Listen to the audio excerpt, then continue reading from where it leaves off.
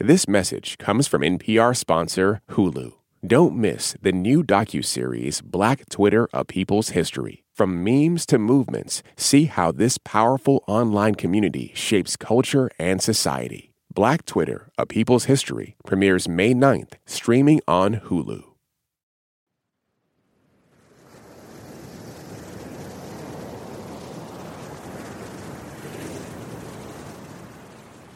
Around 200 BC, China's first emperor, Qin Shi Huang, feared death so badly that he sent an alchemist on voyages across the sea to search for a magic elixir that would give him immortality.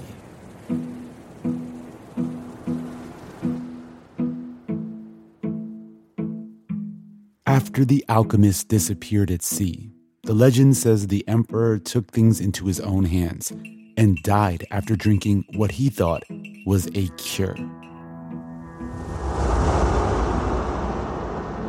Around 200 years later, another legend was born. A holy grail that was thought to hold life-restoring powers for anyone who drank from it. There was the Philosopher's Stone, the Fountain of Youth, and then, in late December of 1899, a scientist named Eli Mechnikov woke up in Paris to learn that he had done it. He had found the secret to eternal life. The French morning newspaper Le Matin carried a huge headline in large block letters all across the front page, and it said, "Vive la vie, long live life."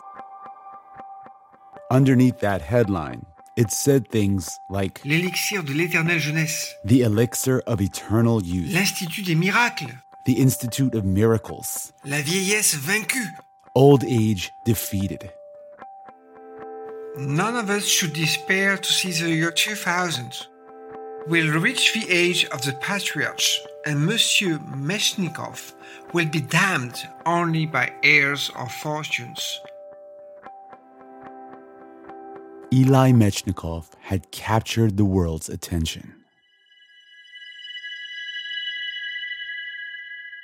For millennia, people had tried to evade death, seeking cures in things like mercury, gold, powders, liquids. But now they had a new tool: science. And it was miraculous. There were new vaccines, X-rays had just been invented. You could now see what had once been invisible. And Mechnikov had helped to make that happen.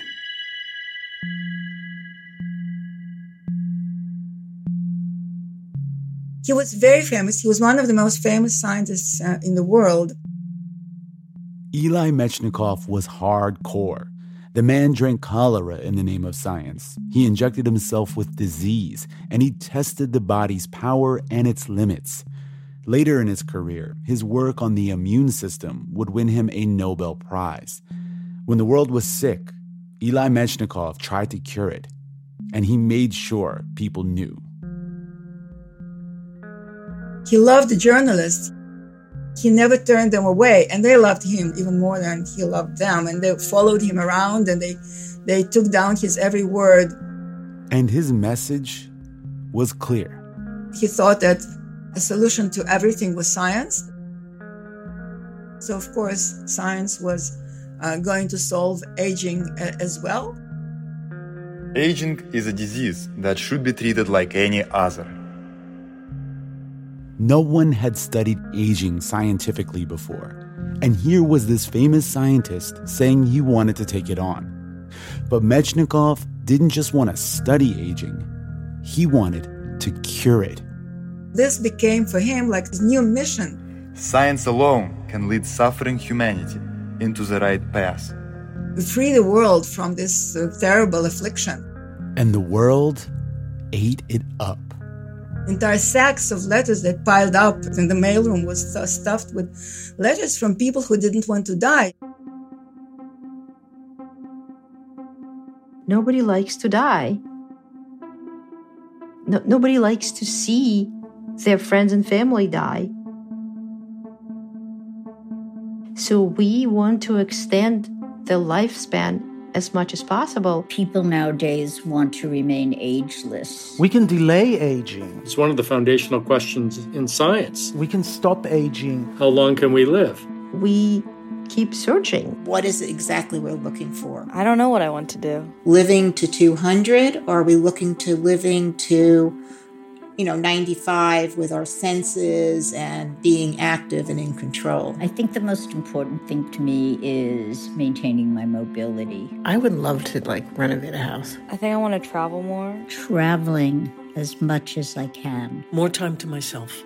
We all know that winter is coming for us. I figure I have about 20, 25 years left. The question is when, and can we push it out as much as possible?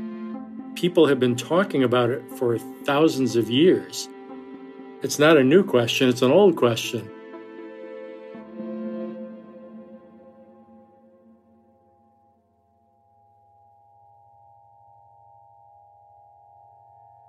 Since the beginning of human civilization, people have been obsessed with staying young, even living forever. Today, that obsession is tied up with media, medicine, and money. So I got this straw on Amazon, and it literally is the best. We spend billions of dollars on anti-aging products. It doesn't cause wrinkles. You can easily drink out from the top of it. We're told to look younger. The top 10 celebrities who have aged badly. We question whether older people are fit to lead. Poll after poll has shown that many voters are worried about the age of the two likely nominees. But what if these are the wrong questions?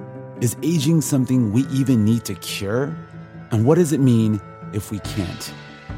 I'm Ramtin Arablouei. I'm Randa Abdel Fattah. On this episode of Throughline, we're not going to answer the question of aging, but we are going to tell you the story of someone who tried.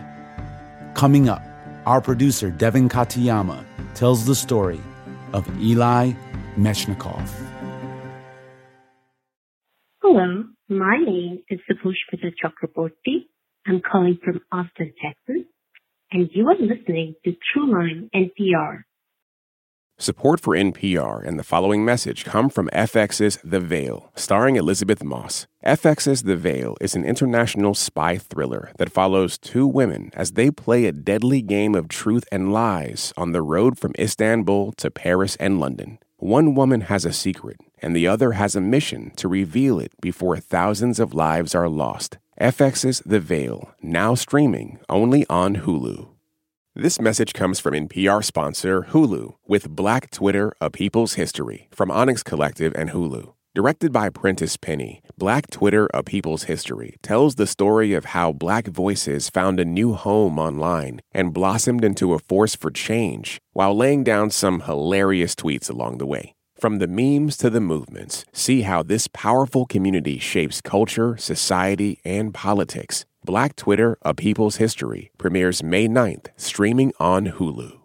This message comes from Capital One, offering commercial solutions you can bank on. Now more than ever, your business faces unique challenges and opportunities. That's why Capital One offers a comprehensive suite of financial services, all tailored to your short and long-term goals. Backed by the strength and stability of a top 10 commercial bank, their dedicated experts work with you to build lasting success. Explore the possibilities at CapitalOne.com/commercial, a member FDIC.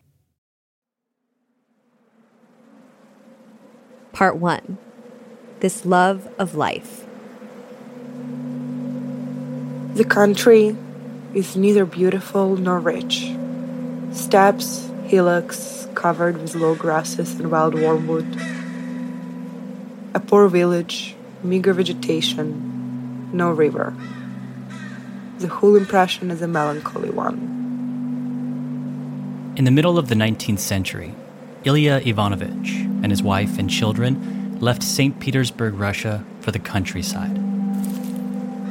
But what boundless space, what soft, silver-gray coloring, and in the mornings and evenings, what fresh, cool air.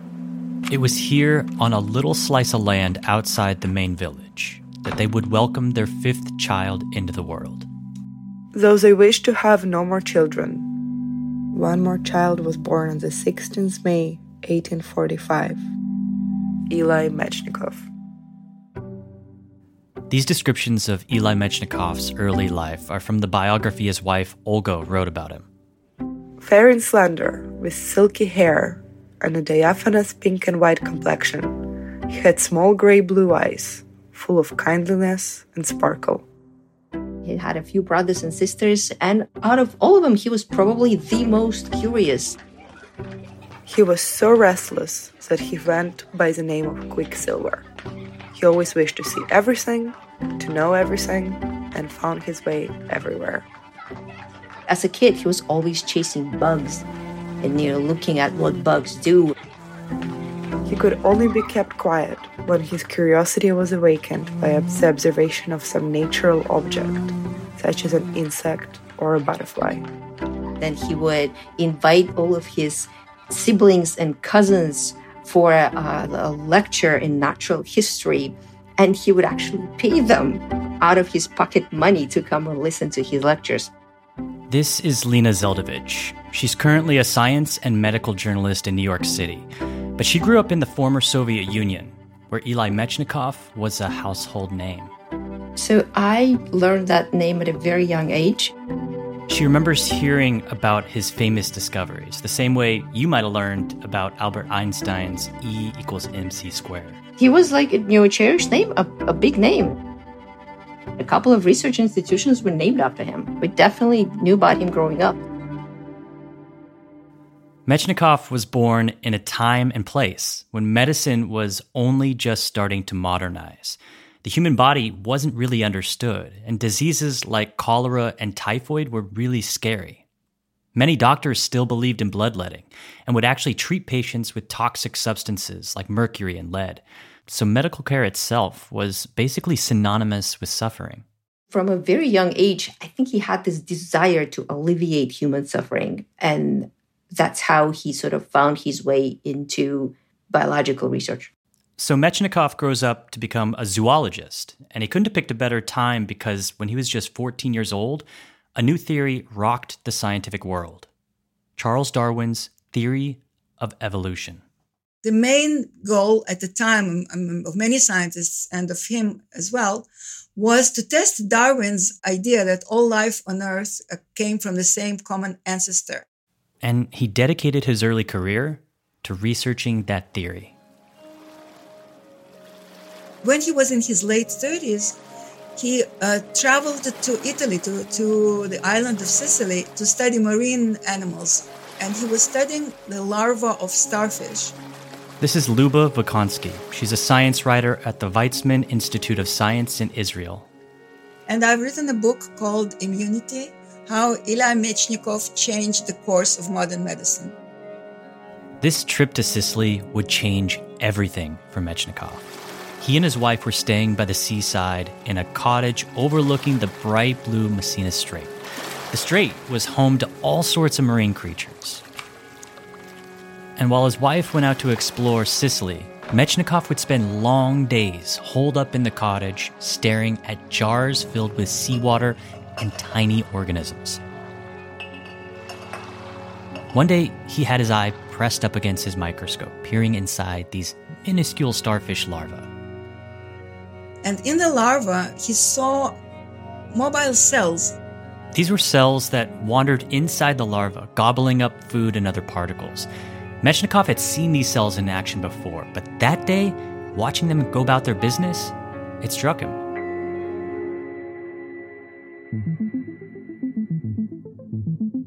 He came up with the idea that maybe this is a defensive force of the organism. Sensing that my hunch concealed something particularly interesting, I became so excited that I began striding up and down the room. He performed an experiment.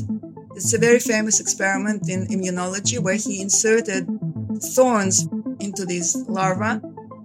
If the cells attacked the thorn as a foreign invader, his theory would be correct. And he saw that the cells indeed ganged up on the thorns. This was for him evidence of his theory that they were there to protect the larva. Watching this unfold through his microscope, his mind was blown. In fact, this was the first material evidence of inner healing forces in science. The invisible had become visible. Mechnikov wasn't the first person to observe this healing force, but he was the first person to define it as an immune response. This was the work that would later earn him a Nobel Prize.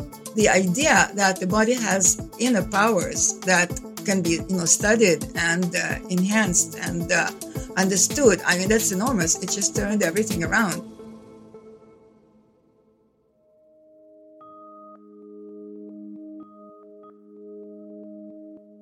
Around the turn of the century, while Mechnikov was consumed by his work on immunity, another question started to nag at him. He was living in Paris and working at the Pasteur Institute. The Pasteur Institute was home to the miracle makers of the day, scientists who were researching vaccination or figuring out what caused plague. He was in his mid-50s. He started having kidney trouble, and he began to worry about his own aging. And he also began to fear death. Our strong will to live runs counter to the infirmities of old age and the shortness of life. That's greatest disharmony of human nature.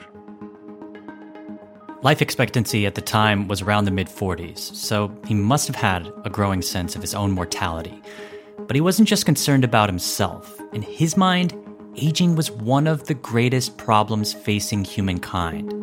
The fact that we all grow older, and that aging meant sickness until death. And he was appalled to discover how little was known about aging and that there was no systematic study of aging. There were textbooks about diseases of old age, but not about old age itself. And Mechnikov comes up with this theory, an idea that would stay with him throughout his entire life. His hope was that if people live long enough, they will develop this death instinct. The death instinct. This instinct must be accompanied by marvelous sensations, better than any other we are capable of experiencing. Death instinct would mean that people would be happy to die after living a long and healthy lives. Perhaps the anxious search for the purpose of human life is nothing but a vague yearning for this anticipation of natural death. He went around looking for this death instinct. He became so obsessed with figuring out how older people felt as they approached death that he would literally chase the elderly down. Centenarians made it into the newspapers. So whenever he would see an article about an old person, he rushed to meet them and he wanted to ask them, about if they wanted to die. So this is late 19th century. We're going through a transformation from the agrarian economic system to the industrial economic system. This is Carol Haber. She's a professor and Dean Emerita of Tulane University in the School of Liberal Arts. I was trained as a medical and social historian, and I focus largely on the history of aging. Carol says she doesn't think there was ever a time when old age was seen as something wonderful that everyone respected. But around the time Mechnikov turned his attention to aging, there was a cultural shift happening in how people viewed it.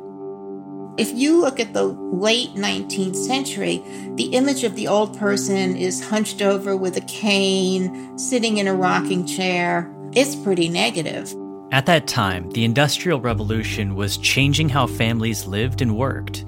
And in this work revolution, the elderly were getting left behind. You had the feeling that there wasn't this basis of support and that old people were going to end up in what they called the industrial scrap heap. They couldn't keep up, they couldn't learn new skills, and so they were going to become obsolescent. Western society's view, whether it was true or not, was that the elderly weren't compatible with the increasingly fast-paced world.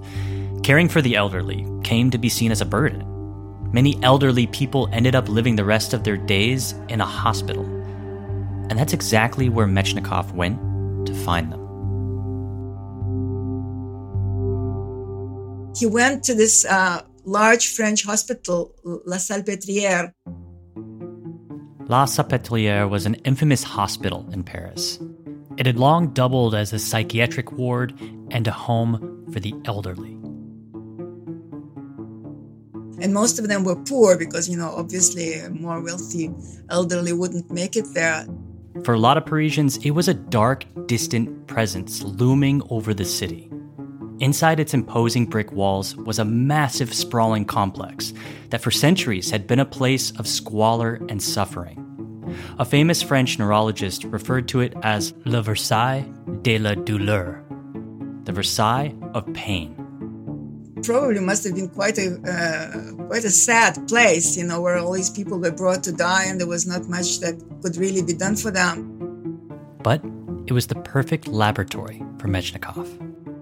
He went around asking them what they wanted, and he was hoping to find the death instinct.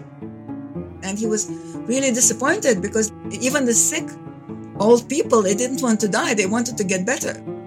I discovered that one and all felt as if they were continually being threatened by death, as if they were convicts awaiting the day of execution. At the Salpêtrière, the great ambition of women of 80 is to live to 100, and the desire to live is almost universal. Even in a miserable place like Salpêtrière, people wanted to live longer. What is this love of life that makes death so terrible? He developed a whole philosophy that there was this big disharmony in the world, in nature, between the shortness of human life and people's desire to live. Mechnikov came to believe that aging was a disease, and he was sure that science could cure it. He envisioned a utopic future where medicine could prolong life up to 150 years. At that age, he thought, the death instinct would finally appear. So, he went all in. This became for him like his new mission to free the world from this, this terrible affliction.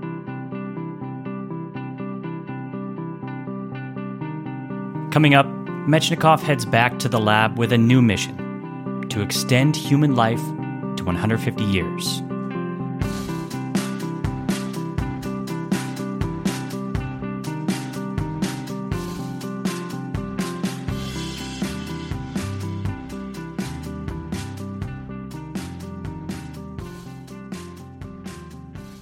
Hello, this is Nancy Smith, and I'm in Kiel, Germany. You're listening to Throughline from NPR. It's a great show. I love it. Keep up the good work. We just want to take a moment to shout out our Throughline Plus subscribers. Thank you so much for your support. If you don't already know, subscribing to Throughline Plus means you get to listen to our show without any sponsor breaks. And you also get access to special bonus episodes where we take you behind the scenes, introduce you to our amazing producers, and tell you about how we make the show. To get these awesome benefits and support our work here at NPR, head over to plus.npr.org/throughline. This message comes from Capital One, presenting sponsor of the 2024 Tiny Desk Contest. Earlier this year, unsigned musicians from around the country submitted their original songs for the 10th annual Tiny Desk Contest. The panel of judges are hard at work picking standout entries, and you can follow along and choose your favorite videos as well. The winner gets to play their very own Tiny Desk concert, then headline a tour with NPR Music this summer. Want to come along for the ride? Visit tinydeskcontest.npr.org to learn more. Then check out the Venture X card from presenting sponsor Capital One. Earn unlimited 2x miles on everything you buy and turn everyday purchases into extraordinary trips. What's in your wallet? Terms apply. See CapitalOne.com for details. Support for NPR and the following message come from the American Cancer Society. Dr. Alpa Patel leads a team that researches cancer risk factors, and she shares how a new study aims to impact an underrepresented community. My greatest hope for the Voices of Black Women study is that it will help us understand and identify culturally tailored ways to change and really eliminate the unacceptable disparities for future generations of Black women as it relates to cancer. To learn more, go to voices.cancer.org. Part 2. Trusting his gut.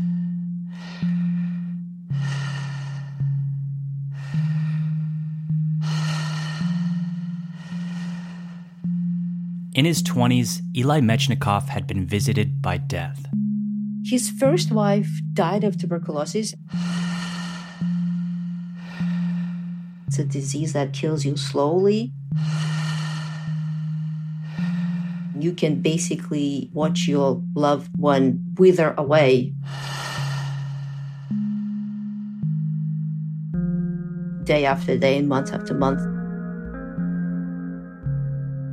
Yeah, they traveled to places with better climate, milder winters, sunnier places, and nothing helped, and she eventually died. This sent Mechnikov into a deep depression. And then, a decade later, he went through it again. His second wife contracted typhoid fever, and it looked like she could die, and so he inoculated himself with some kind of a tick-borne disease, thinking that they will die together. But neither one of them died.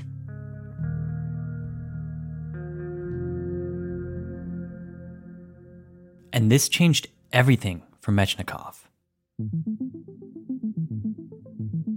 After his recovery, he had a renaissance of vital intensity.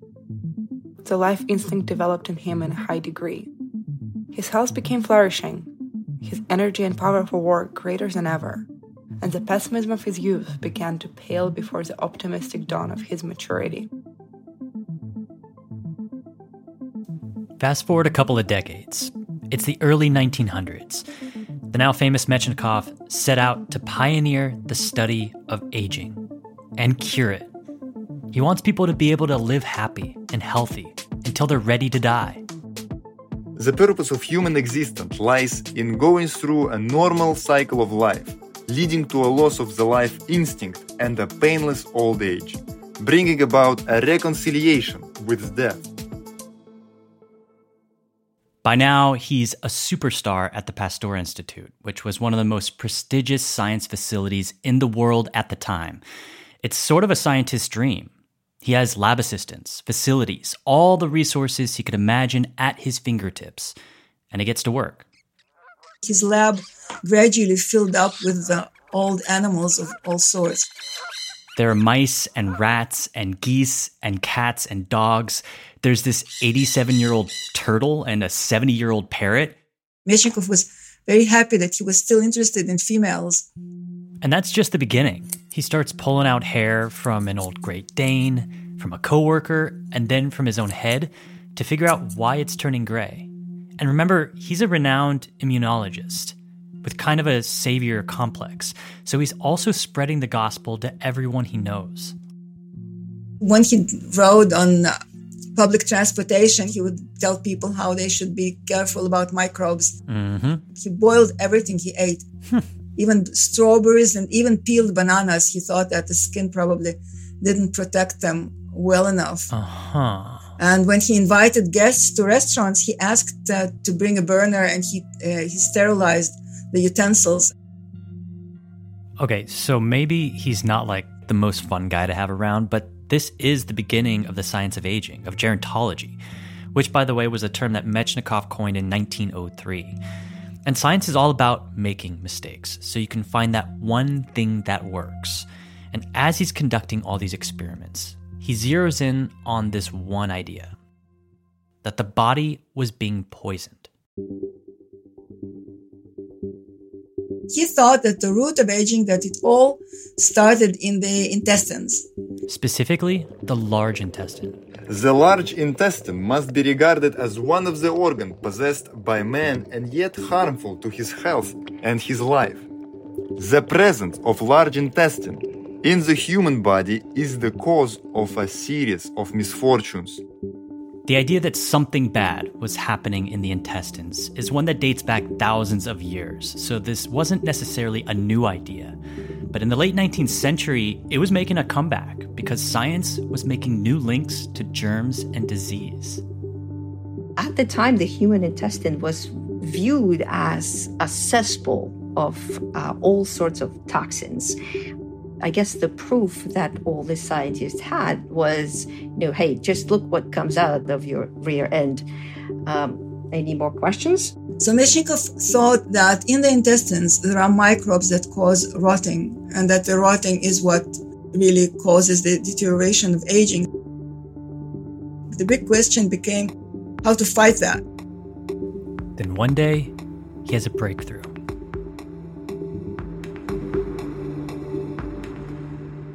He learned that in Bulgaria there is this entire population of centenarians in the mountains. Remember, Mechnikov is obsessed with centenarians, and there were newspaper articles backing up this idea that people in this region of Bulgaria were living a long time. And so he had to know. Why? Yogurt. Yogurt. They ate lots of yogurt. Mechnikov had to tell everyone. It's 1904, Paris, a crowded lecture hall at the Society of French Agriculturalists. The famous Eli Mechnikov is the guest speaker. The lecture was called Old Age. And he starts by getting up there and rattling off some pretty dark ideas. He was saying how in Europe, old people are miserable. Their lives often become very difficult, unable to fulfill any useful role in the family or in the community. Old people are considered a very heavy burden. He claimed they were more likely to commit suicide or be murdered. One is shocked by the quantity of murders committed against the elderly, notably against elderly women. He also repeated, without evidence, by the way, that some cultures killed and ate their women. Because they're useless. And he said that people there say that old dogs can at least capture seals and old women can't even do that. He was painting a very sort of gruesome picture of old age. Mechnikov is straddling the line between serious science and being a salesman, because he's still trying to sell the world on science. So he's playing to his audience, stoking the fears of aging that are growing at the time, and then saying, hey, don't worry, science has the solution. He brought an old dog and a parrot. The dog was 17 and he looked very old, and decrepit. And the parrot, who was 70, looked much younger than the dog. And then Mechnikov lays down his science. Birds do not have such a large intestines as mammals. They don't store as many microbes. And he says, if we can find a way to prolong that decay in our intestines, then maybe we can prolong it in the rest of our bodies. And then he said, so maybe there's a solution because, in Bulgaria, people live that long. It is interesting to point out that this microbe is found in sour milk consumed in large quantities by Bulgarians, in a region renowned for the longevity of its inhabitants. He connected all these dots together. We age because in the intestines there is rotting, and lactic acid that is produced in sour milk can stop this rotting by killing the bacteria that cause the rotting. And there you have proof. All over the world, newspapers started running stories. The Chicago Daily Tribune. Sour milk is elixir, secret of long life discovered by Professor Mechnikov. And there was no turning back. Drink sour milk and live to be 180 years old. This started a real mania, yogurt mania. The London Telegraph, the Washington Post. People who wish to live to 100, breakfast off of yogurt exclusively. That one lecture, Luba says, started a global yogurt trend that still exists today. I think it's rare to trace the beginning of an industry to a single event. But in this case, I can say, that the yogurt industry started with that lecture. Much later, we'd find out that yogurt was probably not the only reason people in that region of Bulgaria lived so long. But it didn't really matter. Pharmacies started stocking yogurt.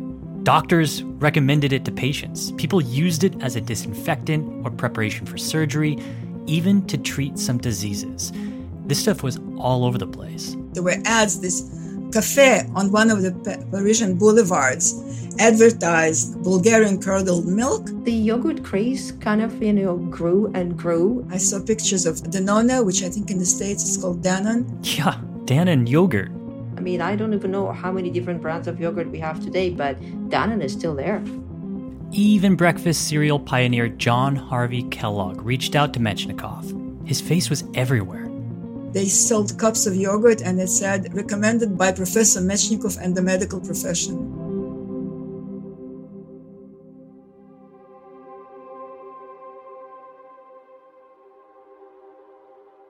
It was totally got out of hand completely.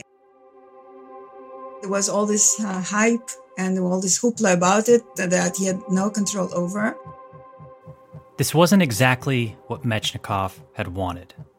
Throughout his career, he was always arguing over how the media took his research and ran with it or twisted his words. He gave caveats to his work. He called his ideas theories. He tried sort of to present the facts and to separate it from the hype, but it was just way too late. The good thing about yogurt was that it was harmless, because so many cures for aging were, terrible and dangerous and lethal. And yogurt was cheap and it was safe and easily available, so it was irresistible.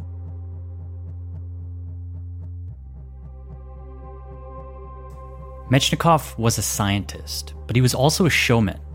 Maybe yogurt wasn't a magic elixir, but science would still find the answers.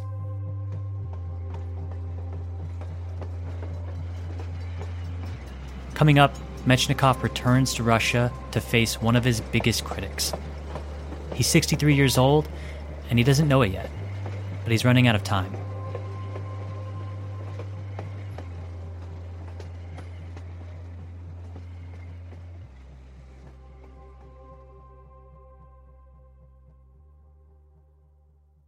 Hello, world.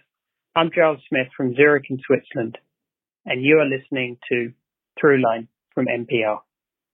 This message comes from NPR sponsor Teladoc Health. There are lots of reasons for wanting to be healthy. Family, work, living a fuller life. Teladoc Health understands. Whether you have diabetes, high blood pressure, or just need to manage your weight, Teladoc Health can help. Visit teladochealth.com/whatsyourwhy for more information. That's TELADOC health/whatsyourwhy. Part 3. Winter is coming. It was at dawn that we reached the little railway station where a carriage had come to meet us. On a cloudy May morning in 1909, Eli Mechnikov, bow tie and gray coat, and his wife Olga, white blouse, straw hat, descend from an overnight train. We were excited by the sight of the Russian country, cool meadows, forest, fields, all that simple landscapes that we had not seen for so long, and we were also greatly moved at the idea of meeting Tolstoy. Mechnikov has returned to Russia, where he was born, to visit the writer and philosopher Leo Tolstoy. So he was looking to solve the riddle of aging on all levels. He was looking for partners in this quest. I had long wanted to get to know Tolstoy closer, learning in person what he really thought about universal issues that had fascinated me since my youth, especially the basis of morality, the meaning of life, and the inevitability of its end. He admired so much Tolstoy's writing about the fear of death, which are really masterful. A man can be master of nothing while ever he fears death, and the man that fears not death possesses everything. Without suffering, a man would know not his limits. So he thought that Tolstoy must know some secret that I don't. This wasn't just some random meeting. Although the two had never met, their work had been in conversation for years. Tolstoy was critical of Mechnikov's work and threw shade on science in general. Scientists can tell useful knowledge from useless. They study such topics as the sexual organs of the amoeba only because this allows them to live like lords.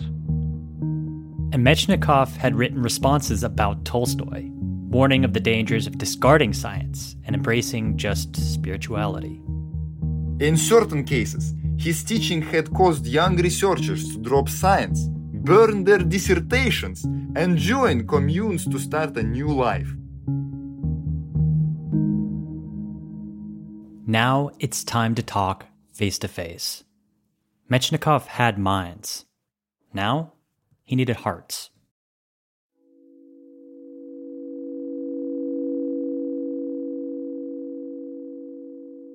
At Tolstoy's estate, Mechnikov notes its simplicity. The furniture, functional but old. Any airs of luxury, done away with. Tolstoy, 80, with a white flowing beard and white shirt, bounces down the stairs full of energy. The reporter called it a meeting of two monarchs of universal literature and science. The two spend the day together, debating science versus religion. Debating as they ride in a carriage. Debating after listening to Piano Works by Chopin. Debating over tea. I highly value genuine science, one that is interested in man, his fate, and happiness. Any ideal that may be capable of uniting mankind in some religion or the future must be based on scientific principles. For Mechnikov, science and reasoning, always key. For Tolstoy, morals above all. If we are going to submit everything to reasoning, we can arrive at the most absurd nonsense. I dare say, in that case, it would be possible to justify cannibalism. Progress doesn't necessarily have to be based on people's love for one another. When it came to Mechnikov's current work on aging, the trouble is not that our life is too short, but that we live badly, contrary to our own conscience. So the only thing on which they agreed was yogurt, because Tolstoy turned out loved yogurt. But other than that, it was pretty much a disaster, the meeting. Mechnikov very candidly, very honestly wrote about this himself afterwards. Tolstoy noted that at the end of the day, our worldviews coincide, but with this difference. He takes a spiritual perspective, and I take a material one. Mechnikov was much more spiritual than Tolstoy gave him credit for. He did try, I think, understand human psychology, and I think he thought that somehow together with Tolstoy he could get closer to cracking this riddle of, what really happens in the human psyche, in the human mind, how, we feel like that, how we feel when we age, why, this fear of death. And of course it just, totally crashed, the meeting, it didn't work at all. And Tolstoy and Mechnikov's dispute of science versus religion fit into this larger European debate at the time over how to view and improve life. At the turn of the 20th century, this was a very dominant dichotomy between pessimism and optimism. Sort of your belief, about the world, is the world getting better? For Tolstoy, the answer was no. So morality, love, and faith in the here and now was the most important. But Mechnikov, an optimist, saw things differently. In headlines, the New York Times had crowned him the apostle of optimism. But of course, he continued to age.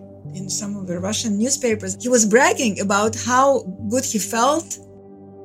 He was saying that this is working. Look, I'm eating yogurt 3 times a day. I believe, it's doing me a lot of good.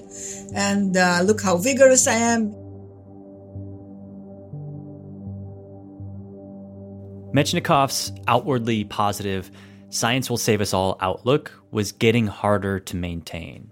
In 1914, as his research continued, the headlines made a dark world impossible to ignore. Assassin's bullet strikes down Archduke Ferdinand of Austria. Germany declares war on Russia. England declares war on Germany. 25,000 dead and wounded. Peace refused by France. War declared. All Europe in turmoil. What really killed him was World War I. He was such a believer in rational thought, in science. He thought that there will be no more wars. That the world had learned from that, and he was devastated when war broke out and all science stopped at the Pasteur Institute. Over 100 people at the Pasteur Institute get recruited to the war effort. His wife describes it like how overnight he turned into an old man. He could not bear the idea, now a terrible reality. that these brilliant young lives should be sacrificed. War, she wrote, became a dark, sinister background to his daily life. And even though he had tried to convince Tolstoy that science had the answers to everything, that now looked empty in the face of a world war. He'd always thought his purpose in life was to help people reach their death instinct, right? To live longer and live healthier until they felt ready to go. The idea that humans would willfully create so much death crushed him. The contrast between his aspiration and the cruel reality had been to him a blow which his sensitive and suffering heart was not fit to bear. In 1916, so this is already more than a year after the war started, his health began to deteriorate, and he developed heart disease, heart failure.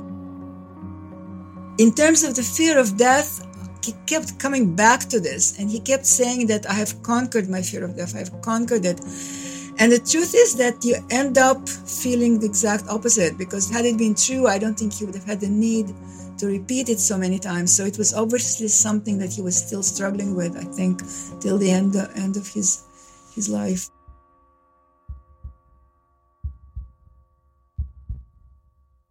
Let all those who expected me to live 100 years or longer forgive me my premature death.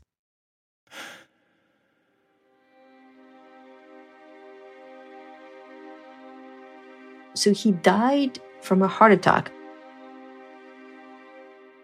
And the moments before he died, he asked his assistant to carefully look into his intestines and see what's there once he was gone. He died in 1916 at 71, not even halfway to the 150 that he thought, people should live. Many people were all over the world were disappointed. There were headlines saying, what have you done? We believed, because even despite all the skepticism, I think people wanted to believe that maybe it's true. Maybe he has found a recipe, a cure.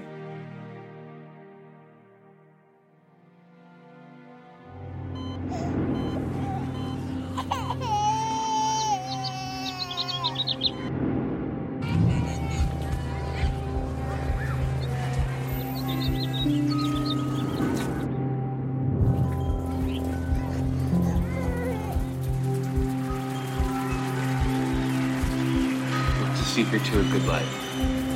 I don't know what I want to do. I don't know what I want to do. I want to have a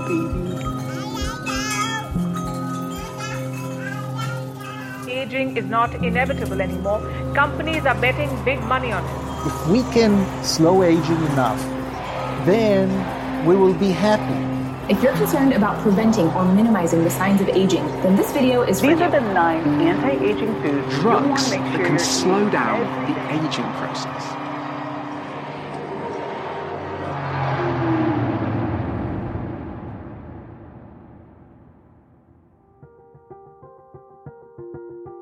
We should all be so lucky to age and grow old and get to experience this part of life. When you try and imagine it when you're younger, you think you may not want to be there because you get these images in your head of being bent over, using these walkers, and you don't want that to happen to you. But once you get out here, you look around and you go, hey, nothing's different. I'm just older. This is Jay Olshansky, professor of public health at the University of Illinois at Chicago. He's one of the people today following in Eli Metchnikoff's footsteps. Been working in the field of aging for almost 40 years. Trying to figure out why people live as long as we do and how to make that last even longer. In the year 2000, a few years after Eli Metchnikoff would have turned 150, Jay made a bet.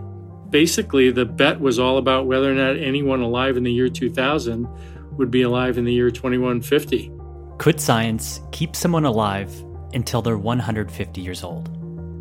My good friend thought that it was possible, and I said, no, it's not possible.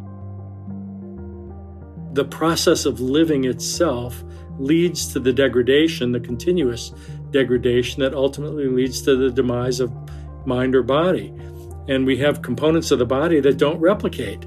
Muscle fibers, brain neurons, parts of our bodies that power on life and degrade as you age. Those are our Achilles heels. So we can't get these bodies to last that long unless we turn the engine of life off. And when you turn the engine of life off, you're dead. But Jay believes in the promise of science. It's taken us so far already. People live much longer than they did in Mechnikov's day. Jay thinks science will take us even farther so that we can live healthier, longer. Do I know which one of these interventions is going to succeed? No, I don't know. All we need is one that does.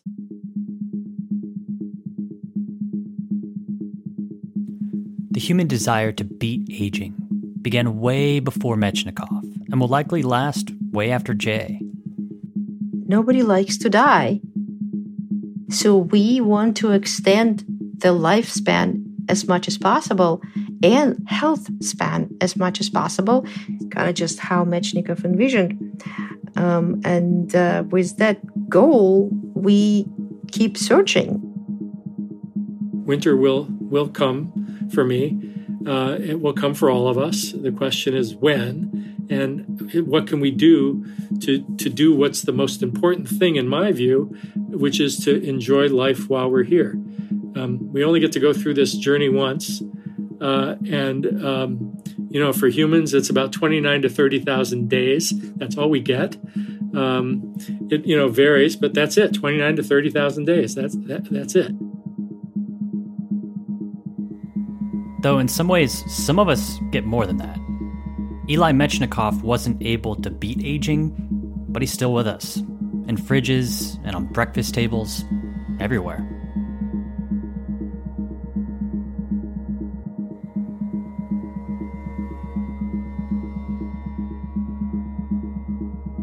That's it for this week's show. I'm Rand Abdel Fattah. I'm Ramtin Arablouei, and you've been listening to Throughline from NPR. This episode was produced by me. And me, and Lawrence Wu, Julie Kane, Anya Steinberg, Casey Miner, Christina Kim, Devin Katayama, Peter Balanon Rosen, Thomas Liu, Irene Noguchi. Thanks to Leslie Kossoff, Susan Evans, Sam Evans, Carol Hacker, Stefan Hubanoff, and Anandita Bolero. Also thanks to Sasha Solieva, Zachar Kinzersky, Artem Kuznetsov, Peter Balanon Rosen, Anya Steinberg, Thomas Liu, and Laurent Lasablier for their voiceover work. Fact-checking for this episode was done by Kevin Vogel. This episode was mixed by Maggie Luthar. Thanks to Johannes Dergi, Edith Chapin, Colin Campbell, and Anya Grunmond. Music was composed by Ramtin and his band Drop Electric, which includes Anya Mizani, Naveed Marvi, Sho Fujiwara. And finally, if you have an idea or like something you heard on the show, please write us at throughline@npr.org. Thanks for listening.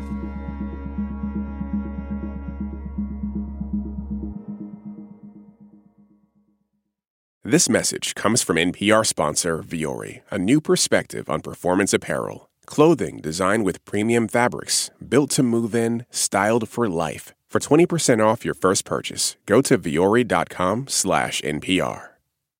Support for NPR and the following message come from Rosetta Stone, the perfect app to achieve your language learning goals no matter how busy your schedule gets. It's designed to maximize study time with immersive 10-minute lessons and audio practice for your commute. Plus, tailor your learning plan for specific objectives like travel. Get Rosetta Stone's lifetime membership for 50% off and unlimited access to 25 language courses. Learn more at rosettastone.com/NPR.